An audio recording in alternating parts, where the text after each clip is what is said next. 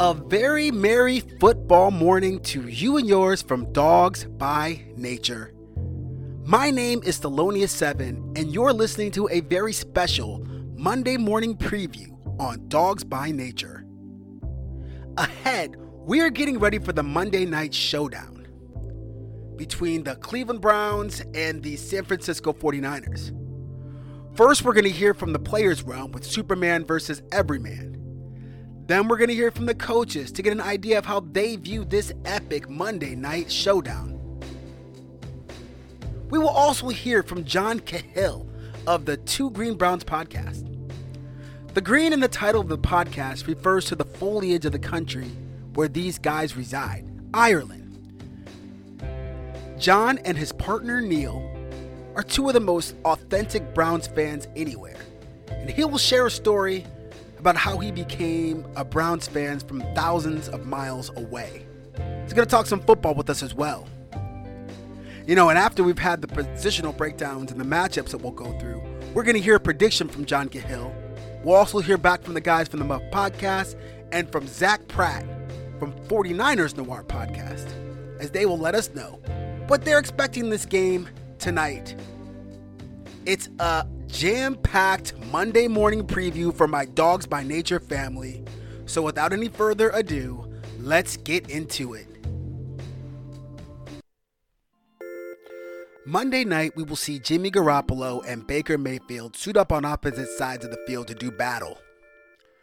Zach PRATT of the 49ers Noir podcast described it like this. He almost seems kind of godlike as opposed to hitting that everyman feel that Baker has. When Baker shotguns that beer at, I think it was at the Indians game, just, biting into the can and all that. That's the type of guy you want to hang out with. That's the type of guy that you can see, you can see your buddy doing that. You can see, being at a bar with that guy and hanging out with him. You don't really get that feeling with Jimmy G, maybe because of, his extremely good looks or just with how quiet he is. He doesn't seem like that everyman type of guy. Kudos to you, Mr. PRATT, for such a poignant analogy. The everyman versus Superman feel is what I'm looking at going into this game. I definitely think Cleveland has the guy that they need in Baker Mayfield to represent them on the football field. Let's have a listen to what Baker Mayfield had to say leading into this Monday night game. Anytime you have an offensive line that's playing like that and the run game gets going, it helps you out. It's just, when you do that, it opens up the play action game, and then also it keeps the defense on their heels when we're staying ahead of the chains like that and getting explosive runs. That helps us out tremendously. You just look at the guys they have up front. You can look at them, and they're 5 out of 6 first-rounders, former first-rounders, and then, they let them play. They're similar in the Rams to where they don't have to pressure as much just because they're trusting those guys to get home, just because of how talented they are. And that's the thing about it. It allows the rest of their defense to play free. And so that's just looking at their front. Overall, they're very good. I totally love Baker Mayfield. I definitely want to have a beer with him. But if we do have a beer, I think it has to be a Belgian beer. Make no mistake, the Belgians make the best beer in the world, and that's the kind of guy you want to drink with. Let's see how we feel after we hear from Jimmy Garoppolo. What are some of the challenges that the Browns defense has to offer for you? It starts up front. They're very talented. Have some guys up front who could just flat out go. And then across the board, their scheme overall, it's pretty complicated, so it'll be a good challenge for us. They just tie a lot of things together, do a good job of disguising things.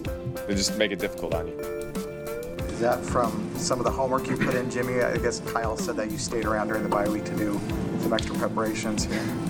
Normal stuff. But yeah, just part of the weekly process, I guess. You didn't go home, you were going to, and scrub the plants? Yeah, I ended up staying here and everything, just try to keep this thing going. The defensive coordinator was the head coach here at Arizona last year. You didn't face them, but you prepared for his defense before, right? Yeah. They kind of stems all the way back to that Carolina stuff, and he, Coach Wilkes does a great job of it. They gave us a lot of challenges last year when he was with Arizona, and I'm sure it'll be a lot of the same. Mostly zone coverage? It's a mix, yeah, but they do mix in man. Did it just seem like it was too early for you to get away from the bye week? I mean, just 3 weeks in. Yeah, it was weird. I mean, and it's not the best weather in Chicago, I heard. So yeah, it never hurts to stay here in this California weather. But yeah, it's just I don't know. I've never had one this early before, so I thought it was the right thing to do. Yeah, that's right. Superman in his fortress of solitude, preparing for this Monday night. What about that crystal of knowledge, Coach Shanahan? What do you see from the Browns offense? They got a lot of good players. They got a good scheme. I mean, they mix it up a ton with a lot of the stuff they do. They can, with all the RPOs and things like that, and they got a lot of receivers and backs, so you get the ball in their hand and they can take it the distance. So it's a challenge. Will you have to use some specialty coverages to help Mosley against Beckham, or do you trust him to execute your base defenses? We trust him a lot. I mean, I'm excited to see E-Man play.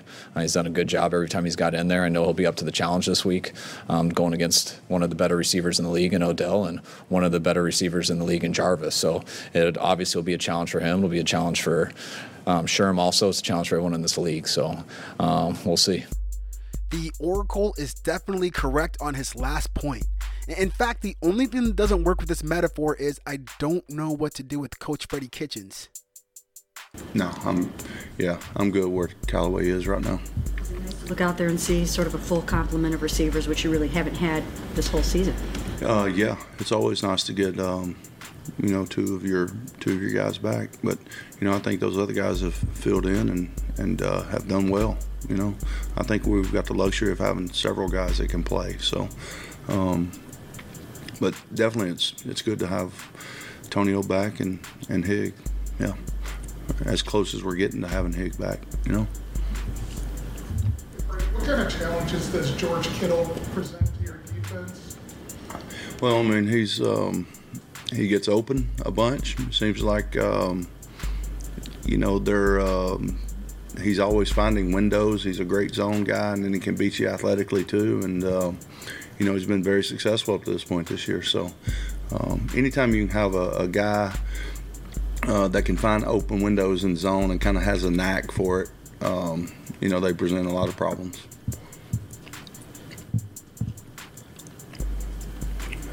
Good.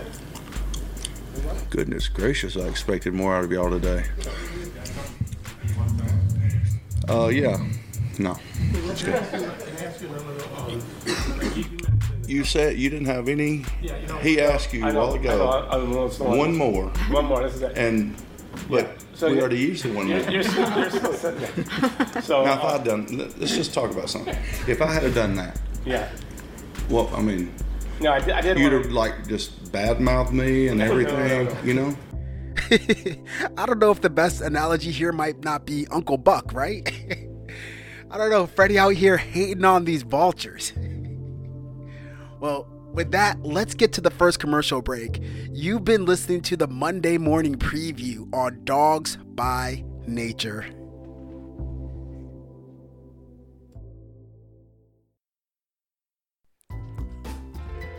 I feel very fortunate this morning to welcome a special guest, an Irish visitor on this program.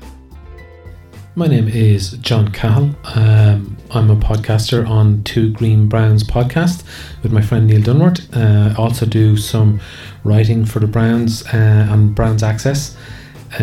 So doing a few articles here and there, doing some reviews on their platform at the moment. John, it's definitely great to have you here. I got so many questions, so let's just get started, right? How big is the NFL in Ireland anyways? Do you have to deal with things like Ravens fans from over there?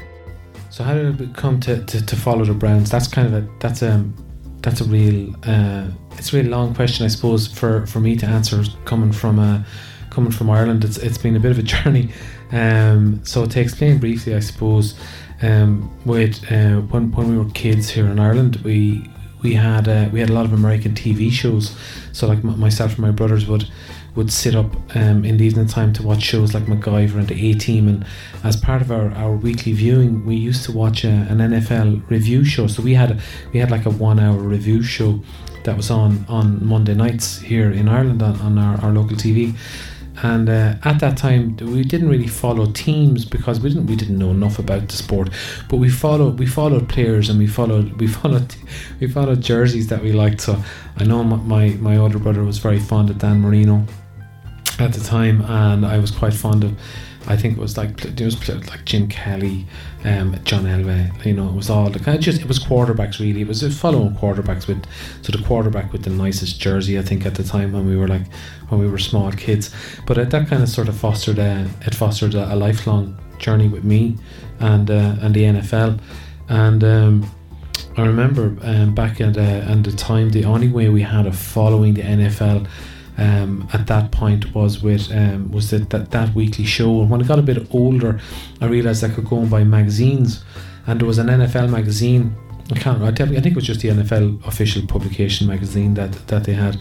I used to buy every now and then, and when I was a little bit more grown up in my teens, I remember reading an article about this guy Art Modell, who was moving his franchise from Cleveland to Baltimore. And I remember this struck a real chord with me because it was a real thing of how unfair that must be to the team. And just to give you context as well, like in our local sports here in Ireland, when you play for a team, you play for your location, you play for your county. You can't change. You can't move your team. The teams are there forever and ever, amen, and they're never going to move. They're not franchises. So the concept of even moving a team for me at that time was abhorrent, and I couldn't really understand it. So we grew up in a very working class background, and my dad had done a lot of work in unions, and we'd sort of been brought up with a real keen sense of fairness, and to me this seemed really unfair. And at that point, I kind of put that to the back of my head and was following the NFL. And then when the expansion franchise came 2 or 3 years later, that's when I took a real note. That's when I decided I hadn't got a team. I hadn't stuck my flag in the ground with a team just yet. And I knew the Browns were going to be the team for me based on what I knew about the team and what the fan base had kind of gone through. So I thought I was going to be able to grow and learn more about football by choosing the Browns as my team, and that's what I did. And Tim Couch, my first investment in really sort of getting to know things about football was the Tim Couch draft, and sort of all started from there for me. With regards to how big the NFL is in Ireland, the NFL is pretty big in Ireland. You will go. We had, say, the NFL Roadshow over here last year, and I brought my middle son up to that, and there was a good couple of thousand people at an auditorium there. We had Rob Ryan, Jay Ajayi, can't remember who else was there. Alex Collins, I think, was there. So a couple of players. So you will get a good crowd out to that. We do have an amateur football league in Ireland. I played in myself. So there is a good basis. There. As regards to spread of fans, we are infested with Patriot fans in Ireland. We are infested with Patriots and Steelers and Raiders fans in Ireland. And if you go into a sports shop in Ireland, you will get a Patriots jersey or a Raiders hat. You might get a Steelers jersey. You might get a Steelers hat. And that's really about the spread. Maybe Dallas Cowboys as well, based on their historical achievements. But after that, no, not really. There's a handful of Browns fans here now. If we go, the Browns backers have a nice little place over in Galway, and we head over there every now and then for the games, and you will get passing Ohioans in for the games, and there's a handful of expat Americans living around the place, and a handful of weirdos like me that are supporters of the Cleveland Browns, hoping to get a few more bandwagon guys in the coming year or two. And as to deal with Ravens fans, no, don't have to deal with Ravens fans because I don't see them ever. There are Ravens fans in Ireland, but again, minimal, not that many that I would ever have to worry about meeting out of a night out. No Ravens fans, huh? Okay, Freddie Kitchens has been a huge focus of mine. My brother thinks his act could eventually wear thin. I think he's been accountable for his team, and I think he could do something special over time. how good of a coach do you think Freddie Kitchens is? How does he compare to some top coaches like McVay or Belichick, or maybe how he compares to a top soccer coach like my guy Jurgen Klopp? That's a tough question, because I think your brother may be onto something there, unfortunately, and I think coach like Freddie, I think Freddie is in ride or die gear now. Like, Freddie is not going to be afforded the opportunity long term to build a team. He has walked in and he's more or less been handed the keys to the Ferrari, and he's expected to drive it. And I understand he's been accountable for the team and all that, but he does have certain expectations of him now, where maybe other head coaches going into other situations that have rebuilds or whatever ahead of them may get a little bit more leeway. As to whether he could be something special, yet to be decided. He's a good coach, like he's earned his right. He's earned his right to be where he is. How good, no one really knows just yet. And we've seen this year, we've seen the evolution of the offense from the disaster that we had against the Titans to the game against the Ravens. Now, I'd really, really, really like to know what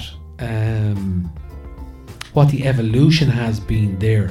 Has Freddie backed off his influence since the first game, or has he increased his influence since the first game?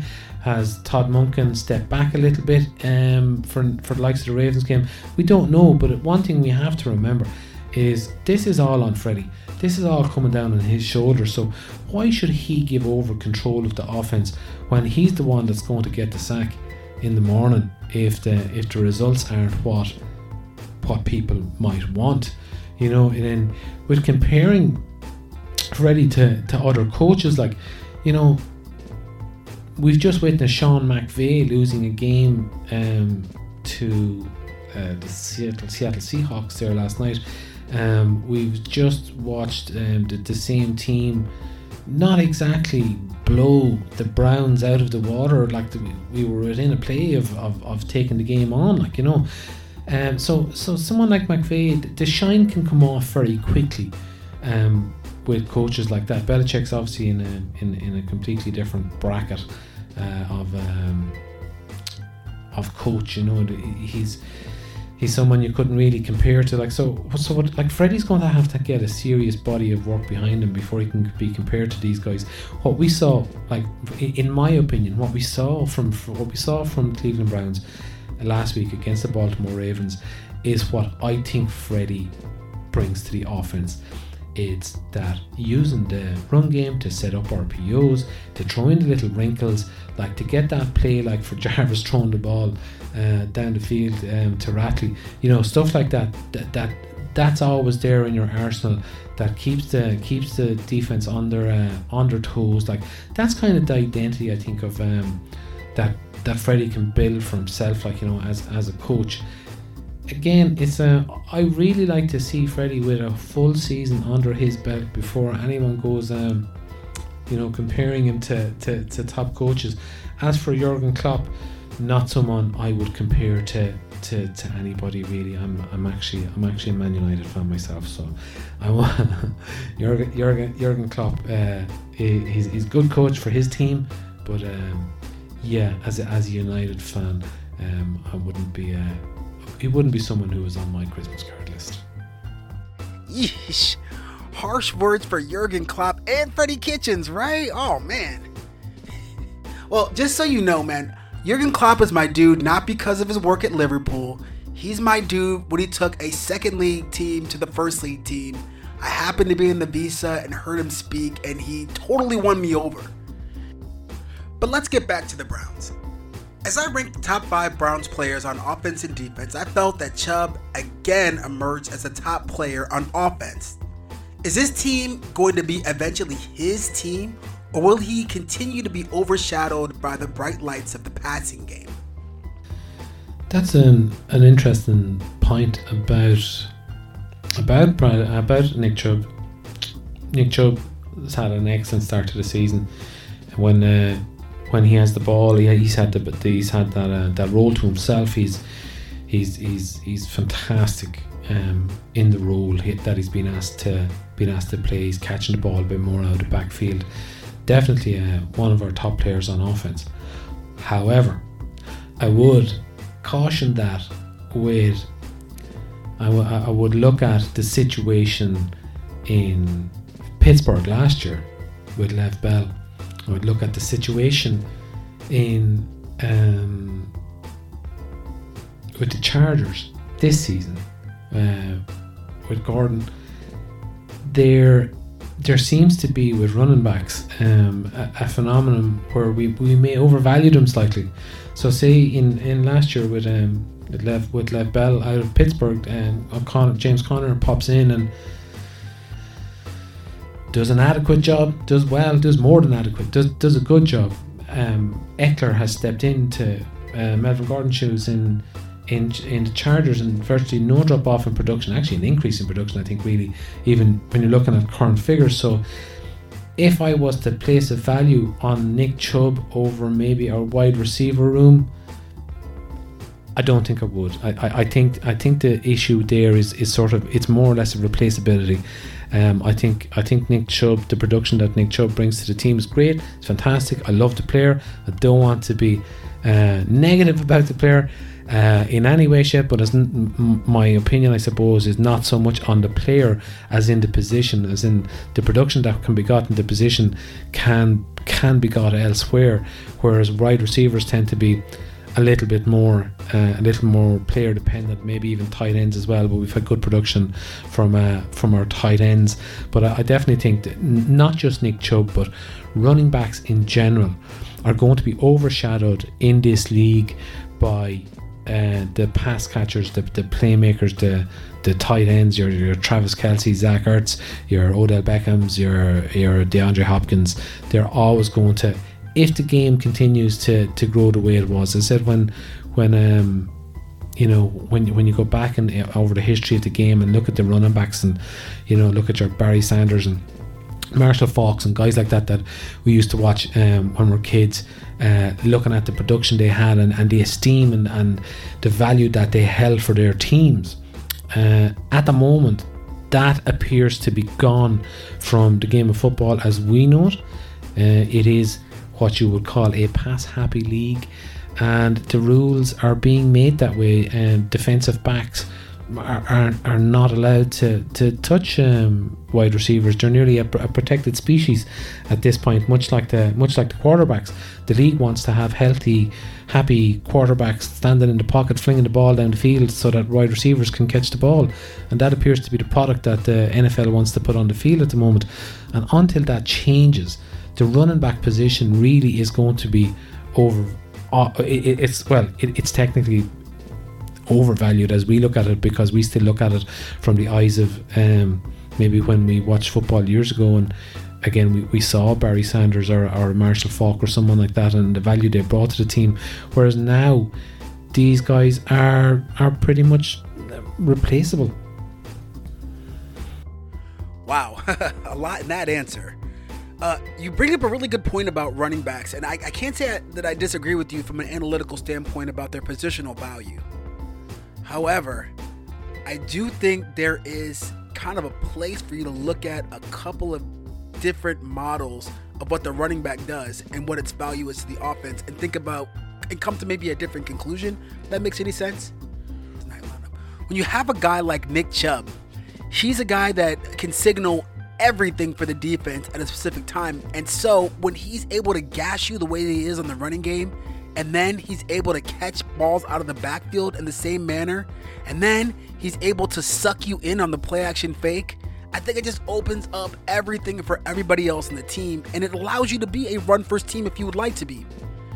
Now obviously he's not more important than the quarterback, who touches the ball on every play, but still his positional value and just how elite he has been has really allowed him to produce at a level that's been, I think, the most valuable for our team.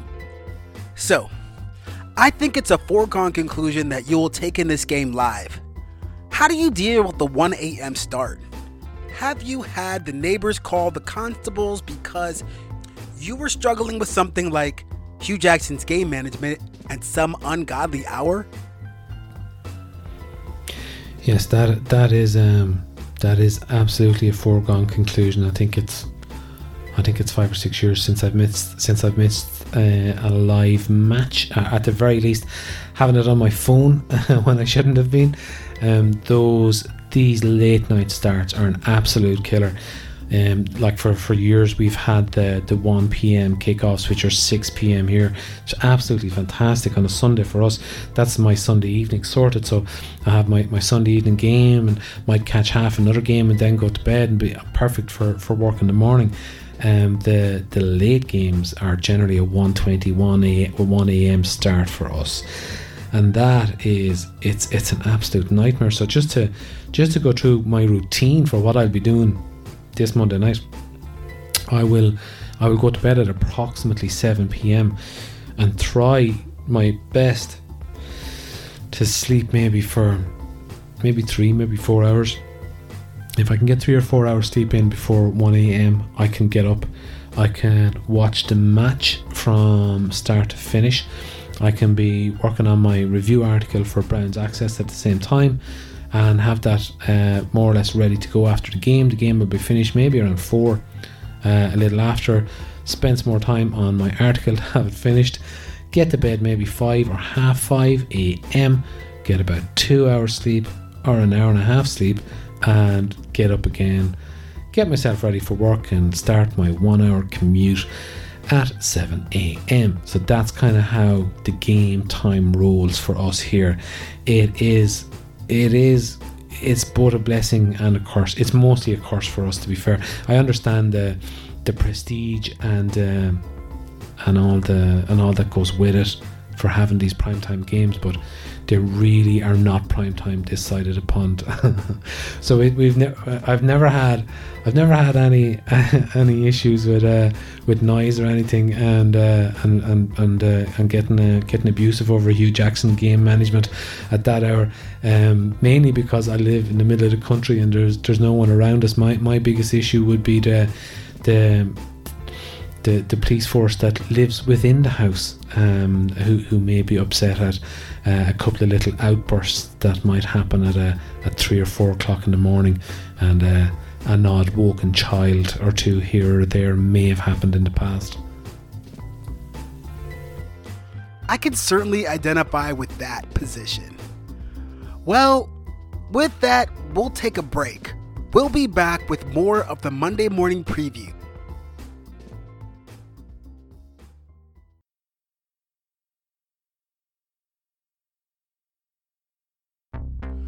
The San Francisco 49ers bring a 3-0 record into the game on Monday night. They are quarterbacked by Jimmy Garoppolo. Garoppolo has a 96.3 QBR and a 5-4 touchdown to interception ratio. On the ground, they're led by Matt Breida, who averages 5.5 yards a touch, the long 34. Raheem Mostert, our old buddy. He also has a 5.9 yard per carry average, and he has 202 yards on the year as well.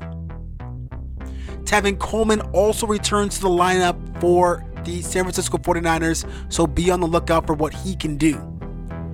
Receiving the football, it's all about George Kittle, who has been very productive for this team. They also have Deebo Samuels, who can run in the game as well as catch the football. Dante Pettis and Marquise Goodwin also round out a very, very surprisingly good wide receiver core. Now on the defensive side of the football, that all starts up front with Eric Armstead, with Nick Bosa. Guys like this, DeForest Buckner. This front is absolutely a nightmare to deal with. Can't forget about Kwan Alexander and also Warner. The team is well-rounded from top to bottom. They're a little bit injured on the corners, but Richard Sherman's going to be up top to help them out in this regard. I expect them to be prepared, and I expect them to be a very difficult challenge for the Cleveland Browns. Tonight, your Cleveland Browns travel to the Bay Area to bore a hole right through the knee of Levi Stadium. And I'm not talking about a fashionable tear. When they're done, Goodwill isn't going to want those jeans. Quarterbacking for your Cleveland Browns, none other than number 6, Baker Mayfield. Now, Baker Mayfield comes into this game with a 4-6 touchdown to interception ratio. He has a 77.2 QBR, leading this team into San Francisco. On the ground, they feature Nick Chubb, who has a 5.1 yard per carry average and 4 touchdowns on the year thus far. His long run of 88 yards last week sealed the deal for the Browns in the greater Chesapeake region. Leading the receiving core is Jarvis Landry, who has 18 receptions on the year for 328 yards. Odell Beckham Jr. has 21 receptions, 308 yards for 14.7 yards per catch. He has a touchdown and, of course, that long play of 89 yards.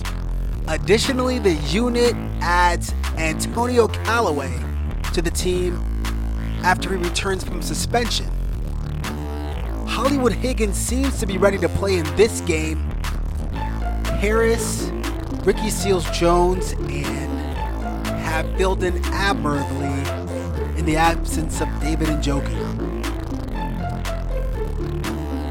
Moving on to the defense, we have, of course, up front, Myles Garrett. He's flanked by Larry Ogunjobi, Sheldon Richardson, and Olivier Vernon. Those guys up front have been devastating to opposing offenses this year. Schobert has been otherworldly. I'm so excited about Alex Mack.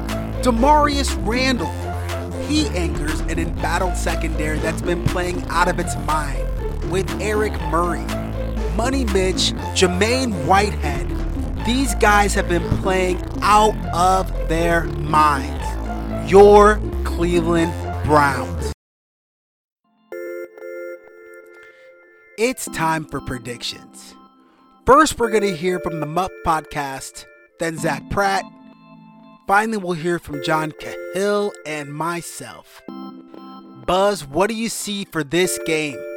I'm going to do this. I know this is a very typical score. This is kind of like, when you guess a score, it's usually you do these type of numbers. 24-21. Oh, yeah. I was going to go 31-27. 31-27. I could see that too. I'm saying 24-21. I'm going 49ers. I think you're probably going to go 49ers as well. And I think obviously the reason why I said before, I think the defense, they might win the first quarter. They might win the second quarter. The first half could be, Cleveland could be up by 14. I can totally see that happening.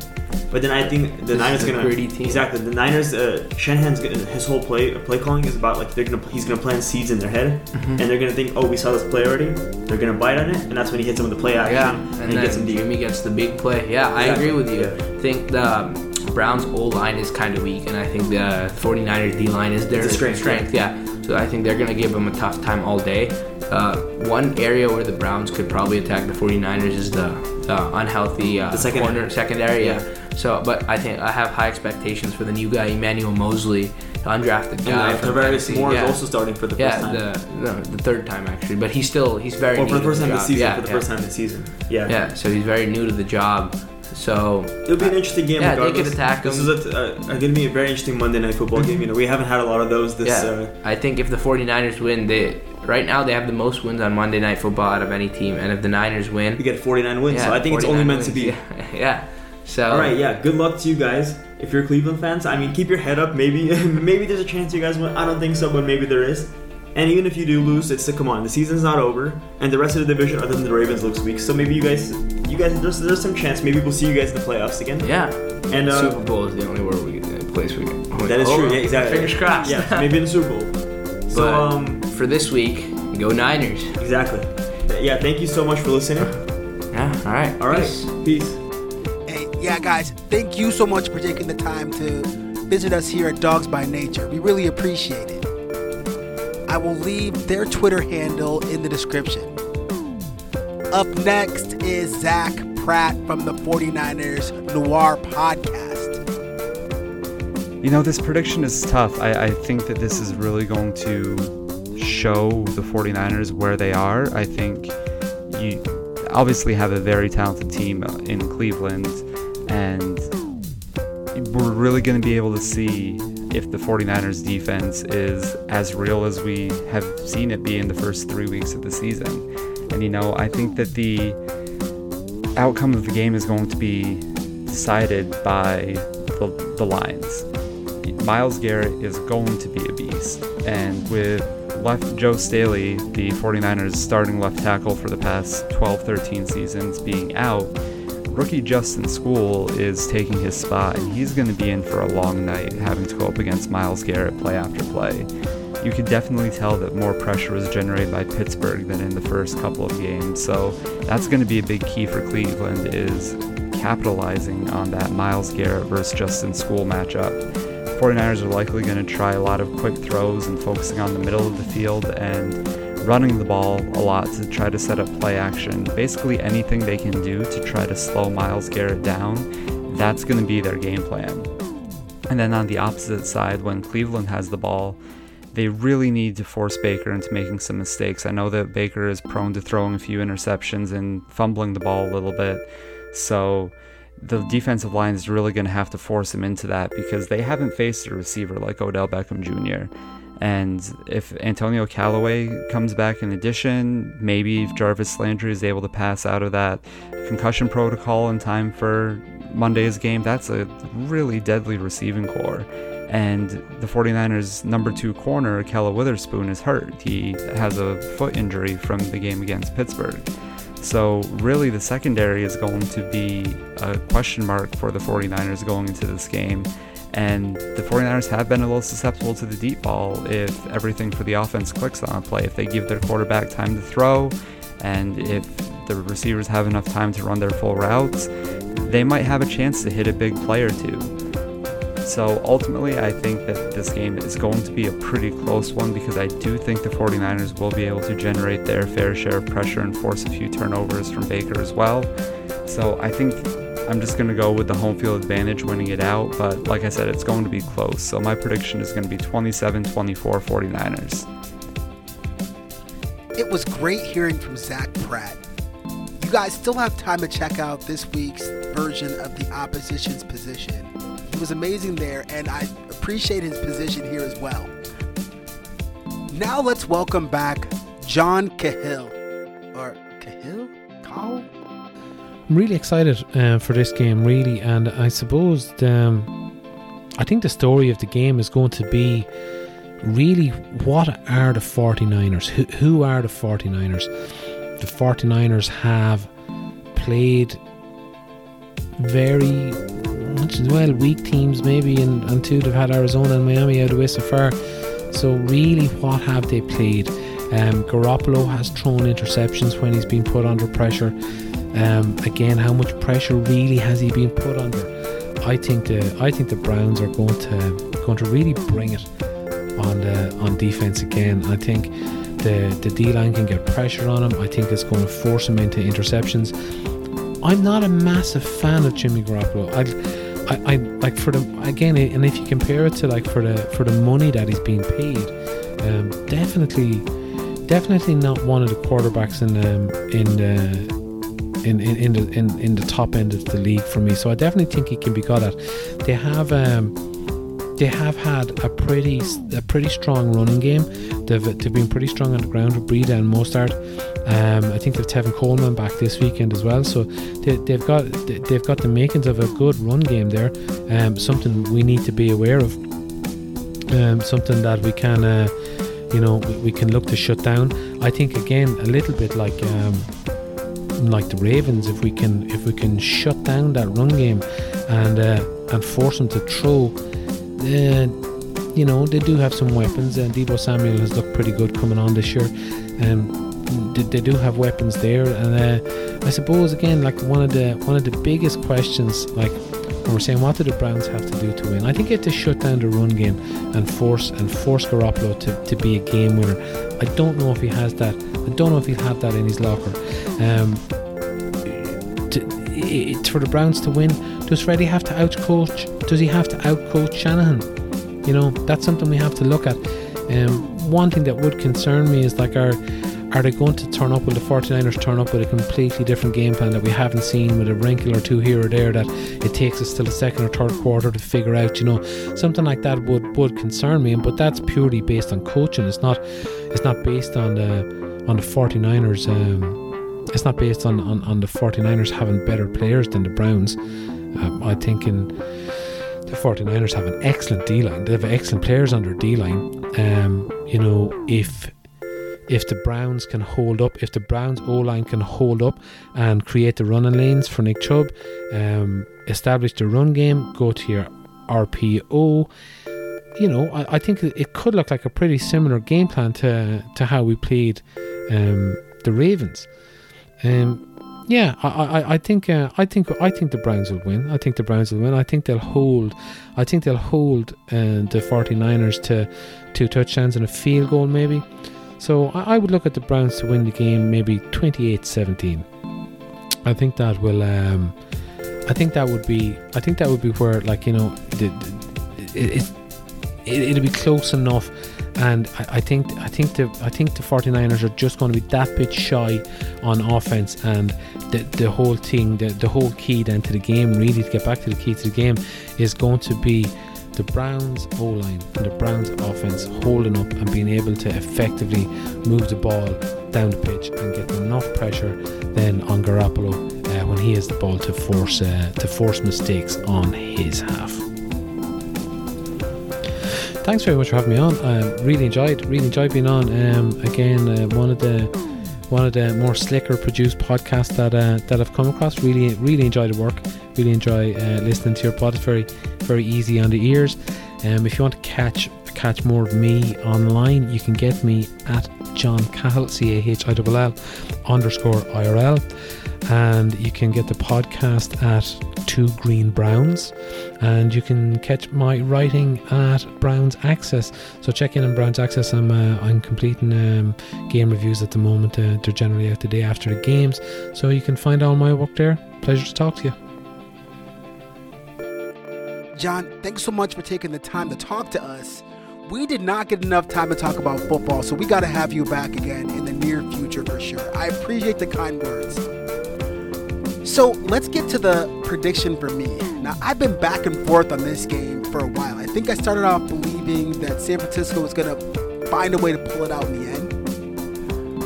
But the more I think about it, the more I feel like I don't think that Garoppolo is going to be able to produce. I think Garoppolo might not even be as good a quarterback as we faced the week before. I think he's going to turn the ball over, and when he does, the Browns are going to be able to play complementary football. I see them winning this game by maybe between 3 and 10 points. I'm going to go with, let's say, 27-20. How's that? Okay, with that, we're going to put this episode in the books.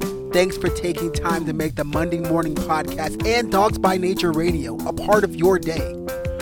Of course, my name is Thelonious7. You've been listening to the Monday Morning Preview on Dogs by Nature. Take care.